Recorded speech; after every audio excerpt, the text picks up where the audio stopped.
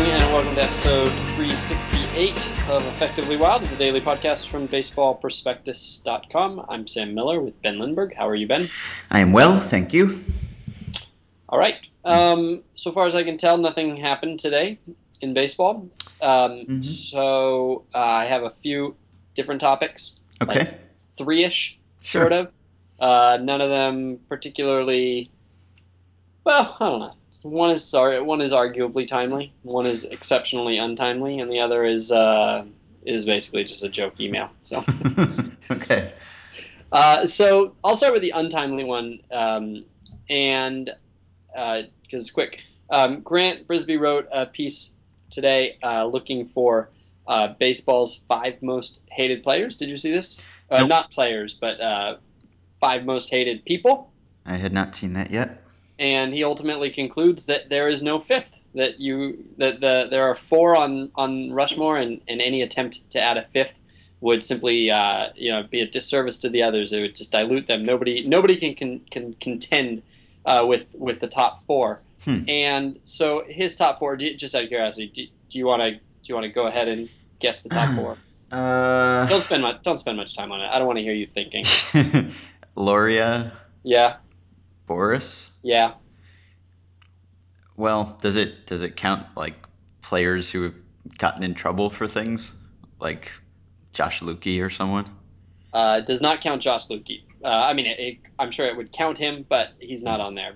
Mm-hmm. Um, Selig, Yeah, and last one, player, obvious one, number one with a bullet.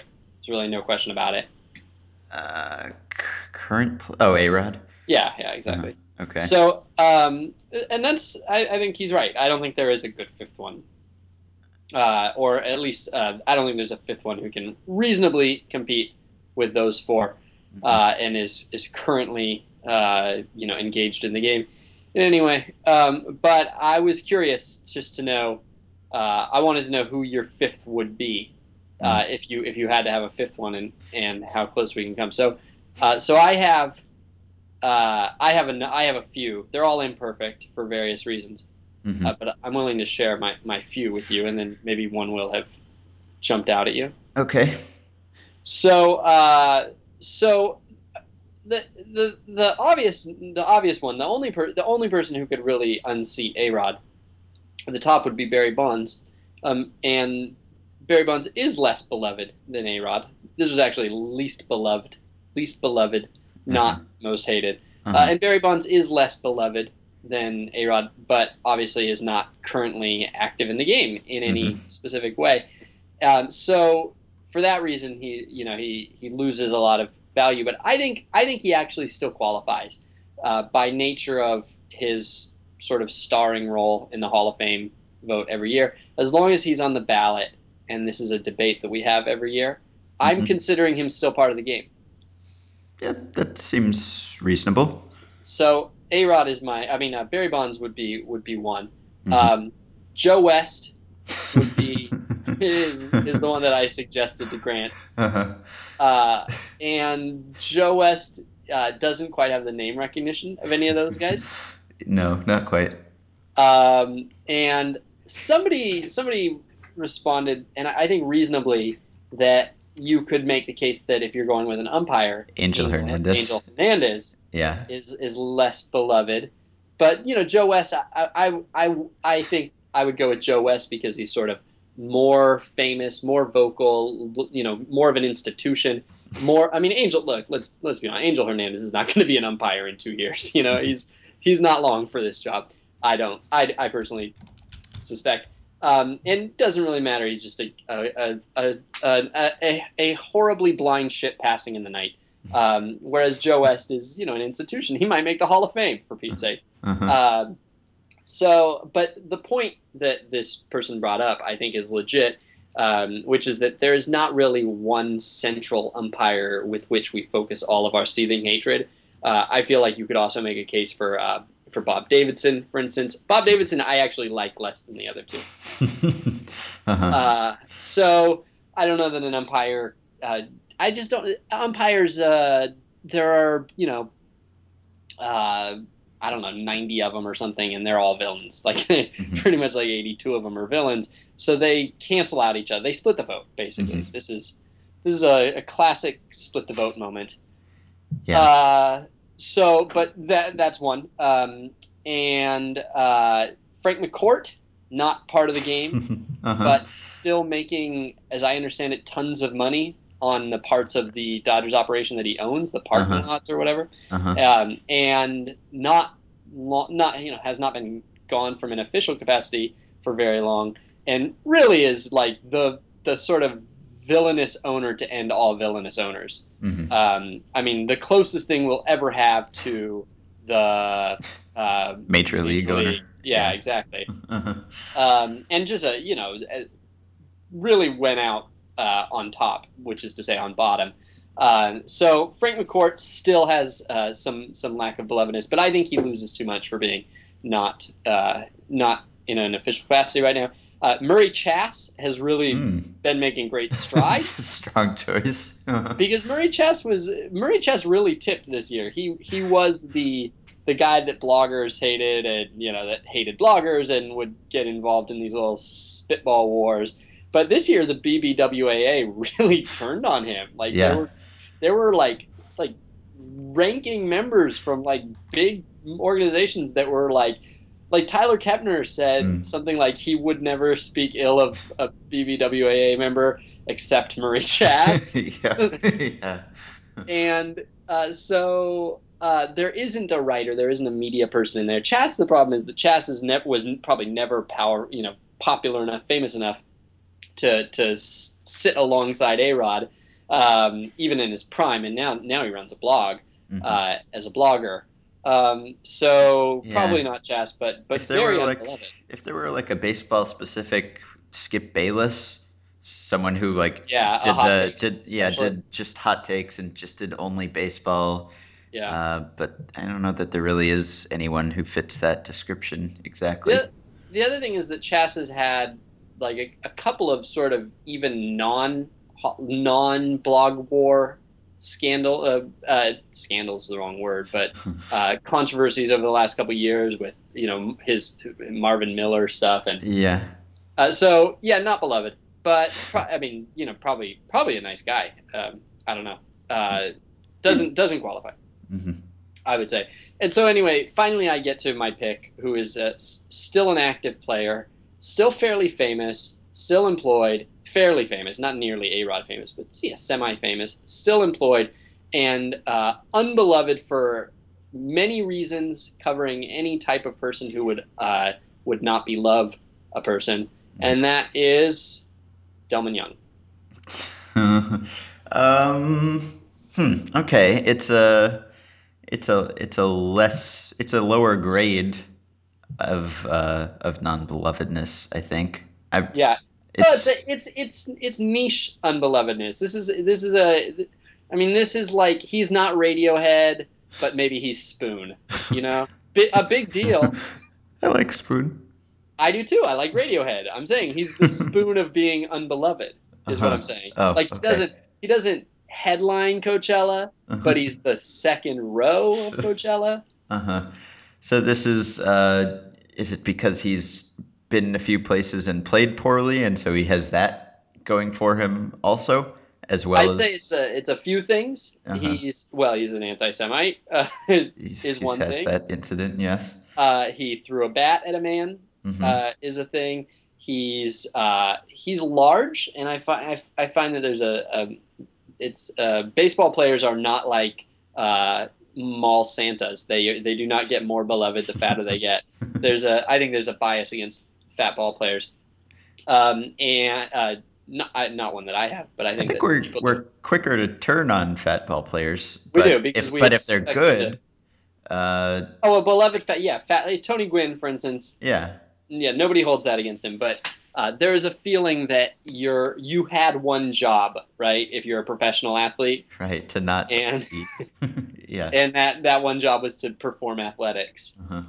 And so yeah, and then he also plays a particularly inelegant form of baseball in this modern way of playing. He doesn't he he's in many ways he's Jeff Francoeur with a lot more hype. Hmm.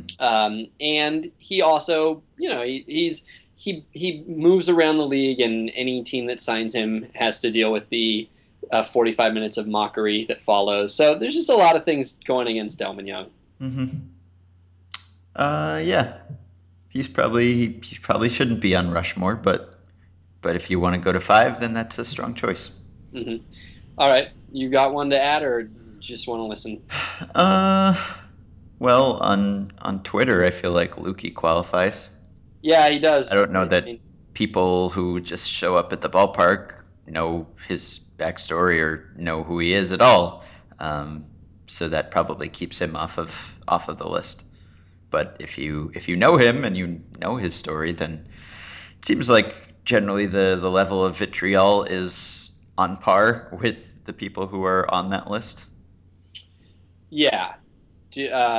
Josh Lukey, not well known enough. I mean, unwell known enough that I feel like a lot of people are going who right now. But I don't also know how to describe Josh Lukey in two sentences Yeah, without. we have pretty savvy listeners.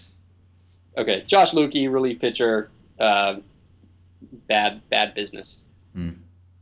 Yeah, Look it up. look it up. Uh, yeah, but Lukey, yeah, Lukey's not a bad one for that reason. Any others? Nope. No owners, no GMs, no GMs mainly. There's no you don't. Uh, I I mean, don't know. Maybe Dayton Moore might have made that list a year ago, but I uh, think he's salvaged his reputation somewhat, both by winning last year, which made some people like him more. Other people didn't like him more because of the trade that led to that winning. Um, but he's also sort of had a good winter. He hasn't really done anything to upset anyone this winter. Um, so I don't think he's quite there. And I don't know who else would be there. I can't think of a manager or a GM or an owner that's really in that class. yeah, I can't either. I can't either. You have to have a lot of power to get on this list, really. Like, like Seelig is almost an automatic, and Mhm. I don't have a big problem with Seelig the way he does his job. I wouldn't say that I beloved him, but No. I don't really have any serious issues with Seelig at this point. But when you get that much power, you're a gimme. You're an automatic. Yeah, and you have that sort of tenure. Mhm. All right.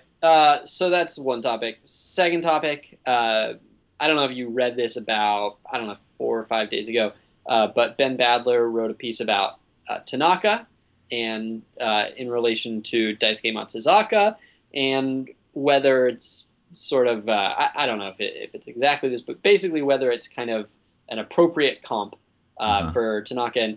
And his point was that people use Matsuzaka as a warning because Matsuzaka was such a disappointment and was so hyped, but that in fact Matsuzaka was quite good when he arrived, had 2 extremely good years. Quick pause to point out a fun fact that is sort of amazing and awesome, and I love it. According to Baseball Reference, in his first 2 years, Matsuzaka picked up 9.4 WAR. Yu Darvish in his first 2 years 9.9. Great fun fact, isn't it? Yeah, that is a good one. uh, and uh, and points out that a bunch of Matsuzaka's contemporaries, American contemporaries, non-Japanese contemporaries, also flamed out horribly after those 2 years, and finally pointed out that a bunch of Japanese pitchers have done great, and that if you're going to draw anything, you might say that the comps are quite favorable to Hmm. Tanaka. Not my point. Not what I want to talk about. Hmm. I am always uncertain about whether it is relevant that Tanaka is Japanese Hmm. when you start thinking about these comps. I have mocked in the past the tendency to only force Japanese comps on Japanese players, Hmm. and it feels silly and wrong, maybe offensive, not Hmm. sure. And yet, I also can't shake the feeling that there's probably various reasons why it would be legitimate, Hmm. and I just wanted to get a sense from you how legitimate you think it is, and Hmm. particularly because I recall you writing about the Japanese players who have come here as a sort of a cohort and Hmm. what we can kind of learn. So, what are your Yeah. thoughts about Uh, Japanese on Japanese comps? I wrote something, yeah, about scouting Japanese players, and it basically boiled down to the fact that relievers are seem to be pretty reliable commodity just because they're the ones whose role or whose job changes the least when they come over. You have infielders playing on different playing surfaces. You have starting pitchers who are on different work schedules. They're starting on a completely different schedule, whereas relievers are still just kind of coming out of the bullpen, and so generally they've been fairly reliable. I don't. I mean, I think it makes sense to look at what other Japanese pitchers have done as a way of assessing the quality of competition that they are coming from and that they posted their statistics against in Japan. The fact that a lot of them have, you know, pauses in their delivery or something is kind of a cosmetic thing, and I don't, and that probably leads to a lot of the comps. I think the fact that there's sort of a Japanese pitching motion and to an extent also a Japanese batting approach or batting stance. That makes it very easy to come up with those comps. Uh, Tanaka doesn't really seem to have that so much, but I don't know. I mean, you for every it. I guess it does seem that there's the perception is that there's like a nibbling that happens, right? Sure. That's how I hear it Yeah. used most often. That these guys, have really good stuff by NPB standards, and then they come over here, and the hitters are better and stronger. And even if they were control pitchers in Japan, that might not necessarily translate because once they get over here, they might not be getting as far off the plate, or they may be afraid to come in and not trust their stuff, or maybe not have stuff that they should trust, and so their walk rate goes up. And I guess that's something that we've seen with Matsuzaka or with Darvish. Um, so I think it's valid to an extent. Uh, you hear a lot of Kuroda comps for Tanaka, and I don't know. I can't really speak to how valid that comparison is specifically, but there's something to it probably. Yeah, and they have. I mean, there's going to be some sort of similarity in kind of pitcher usage up to this point. I mean, Hmm. they've all thrown hundreds of thousands of pitches at this point, and they've Japanese pitchers have thrown them at a kind of a rhythm, a Hmm. usage rhythm that is more similar to each other than to non-Japanese pitchers, and they've perhaps have been trained by a philosophy, a pitching philosophy that is more consistent among Japanese pitching coaches than here. I don't know if that's true, but it seems certainly conceivable. Um, and I think that there are the one thing that really makes it justifiable in my mind is that what we know about Japanese baseball is that it's roughly AAA level, like in between AAA and big leagues, right? Yeah. It's like a little bit better than AAA, a little bit worse than the majors. And Hmm. so at that point, you're really talking. I think the value and evaluation has really shifted from um, sort of traditional scouting to statistics. That's close enough that the statistics should be able to tell you the player's story really well, but um, it's not really it's not the same style of play. So you can't just simply translate it and say, well, it's this times 108%, and that gets Hmm. you to the majors or whatever. Hmm. Because it really is. It's a different style of play. It's a different style of hitter. It's a different approach that hitters take. Dan Brooks the other day was looking at some kind of really specific thing. I forget what it was. And he found this kind of weird cluster of hitters behaving differently than in like the NL Central, or pitchers behaving differently in the NL Central in a specific situation than the other divisions in baseball. And it was probably just kind of like a fluky thing, a fluky congregation of these sorts of pitchers or something like that. But he was wondering whether it might actually be this kind of emergence of strategy based on these players, these teams facing each other 20 times a year, whether seeing the same opponents over and over might actually create this, like, I don't know, chain of events where the style of play actually changes Mm-hmm. and the approach that teams take changes, and maybe they react to each other's changes in approach, and that leads to new changes in approach. And so in subtle ways the game actually becomes different.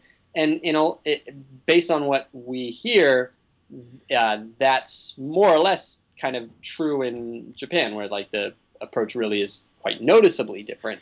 And so you have to figure out a way to tease out the performance some way. You can't simply just do the blunt adjustment like you would from Double A to Triple A. You really have to think about like what is specific about the environment they're pitching in, what is specific about the opponents they're facing, and for that reason, I would think that that wouldn't necessarily be comps though. Mm-hmm. Well, it might be if the approach to those hitters changes, you know, across the league, then it would be a comp. You might expect pitchers who have spent 6 years of their lives or more learning to pitch a very specific kind of way, and you're going to have to kind of deal with that one way or the other. Mm-hmm. There are people who will say the same thing about AAA players, though, right? That you can't just apply the translation, that certain the idea of the quadruple A player, I guess, basically, that there are certain guys who can just mash at AAA when they can feast on guys with weak stuff, and then you can't just apply some factor to their numbers because once they get to the majors, whatever they're doing just doesn't work anymore. Um, there maybe are some people who fit that description, some players. Yes, yes, there are. So, but I guess it's more different in NPB than in AAA. So it would be valid to do that for more players. Yeah, I don't know. I don't know. I kind of probably feel like there might be value in it, but you're more likely to just you're much more likely to oversimplify things and overgeneralize and come up with false positives than you are to actually get any useful information. So Mm-hmm. I guess I would say that even though there's probably something that could be gleaned from Japanese to Japanese comps if you were extremely cautious of it, we're not really, and Mm-hmm. we're almost certainly going to just lead ourselves into dumbness. Do That would you probably be my conclusion. do you buy the Matsuzaka was good for a while argument? Because I mean, Well, he was good for a while. kind of. That's not really an argument. That's a description. Um, yeah. Well, I don't know. I mean, his first two seasons were both like over 4 FIP years. Um, Yeah, but I mean, in Boston in a hitter's era, I mean, over four FIP yeah, true, in true. Boston in 2007 probably isn't that bad. But Hmm. Yeah, you're right. I remember him being really good his first year and not as good his second year. That's how I remember it. But Hmm. I do remember him being really good his first year. Maybe he wasn't. Yeah, he was. I mean, he's that was before he started walking everyone. Mhm. Um, okay. Well, yeah. So I don't know. I'm sure we'll talk about Tanaka again later this week when we find out where he's going. Um, but man, when I read the reports and read the reported amounts that it's going to take to get him. Uh, if I mean any team that makes a comp from him to Matsuzaka would not want to pay this price.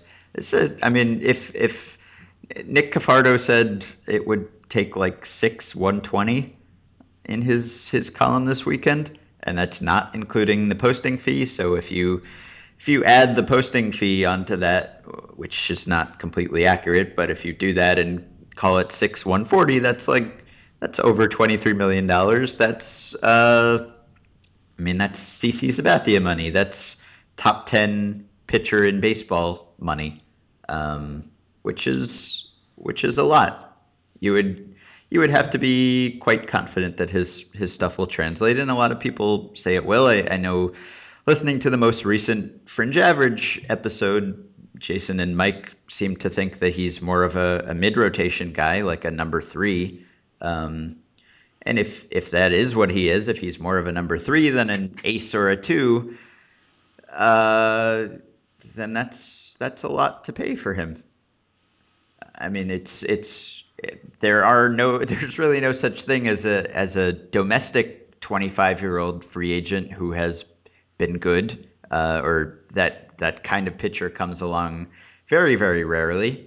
So you can see why you would want to pay a lot, but as we talked about, at this point in the winter, there are so many decent options still available that you kind of wonder whether there's an opportunity there to slip in and not exactly get a bargain, but at least, get someone at a market rate while everyone is focused on Tanaka. Yeah. Yeah. I don't. I think that I don't think that the Daisuke comp would trouble me. To get to your question, Uh-huh. like from 4 minutes ago, Uh-huh. I did. I mean, I mean, Daisuke's body broke. He like Mhm. what we're talking about is mainly whether the performance is going to translate from Japan to the States. Mhm. And Daisuke's, I think Ben's point is really valid. I mean, it did until his body broke, and then he had arm injuries and hip injuries, and you don't, you don't pick one pitcher who's been injured, um, and necessarily conclude that that's the only way it can go. You look at how all pitchers get injured, and you figure you probably shouldn't sign any of them because they all get hurt. But Mhm. I mean, I don't. When I think about Japanese pitchers in particular, their durability doesn't seem to be of any concern. I mean, that is one thing that in particular does not seem um, to be a negative trend among the Japanese pitchers that have been over here in the last, 8 to 10 years. Mm. Uh, yeah, I don't know. I guess that's true. I'd have to look. I don't know about the injury rates or anything. Uh-huh. All right, so I want to ask this one question that is only barely related, barely related to Okay. it. But this was from our email show that we didn't get to it. But Uh-huh. Mike asked, let's say there's a player from North Korea who is alleged to have amazing skill, the baseball equivalent of Kim Jong il's golfing. They put out a tape of a 15 pitch inning where he flashes three 70 to 80 grade pitches, but that is all the footage available. Video experts could confirm that it was not doctored, but those 15 pitches are all you had to go on. What sort of contract would he get in an open bidding situation? Two, what if part of this secrecy included his age not being revealed? You'd find out upon signing him, but you'd have to put up a bid prior to any of that knowledge. um, well, Very, very, very tenuous connection to the rest of this episode. But actually, what got me thinking is I actually there is no connection except in my head I thought about this because I thought, well, like if this happened, would scouts actually be putting Darvish comps on him? And that seems inappropriate. Like I was thinking about this as I thought about how I feel about the comps, right? Mhm. And of course, there's no reason to put a Darvish comp on a guy who's from North Korea, and yet 99% sure you'd see one. Mhm. Yeah. I mean, not necessarily from a reputable source, but you'd see it somewhere. Well, this guy would get would get a lot of money, I think. You think so? I think 15 so. pitches from North I Korea. mean, well, 370 to 80 grade pitches. If you could tell that from watching 15 pitches on video, I mean, who has 370 to 80 grade pitches? Like no one. Um, so I mean, But you don't know anything about, like, you don't know, you might not even know when these pitches were pitched. uh, well,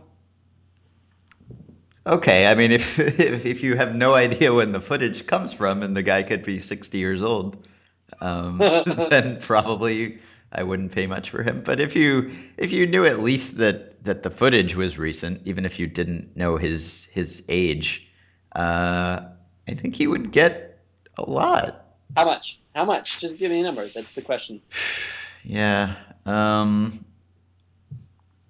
think he would get. I think he'd get something like. I think he'd get 15 million a year. Oh wow. Oh, 15 million a year. Yeah. For how many years? For 4 years. I think that that's insane. Too high. Yeah, but mine's not much lower. So I'm right. I think you would get 4 years and $30 million. I feel like 30 million is the upper limit of what clubs don't care about.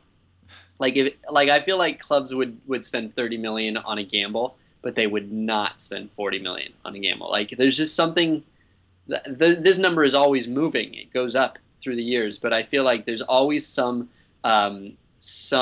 symbolic emotional breaking point where it becomes real money. And right now, I feel like baseball's real money is 31 million dollars. That it's all whatevs until 30, and then it Well, starts to get real.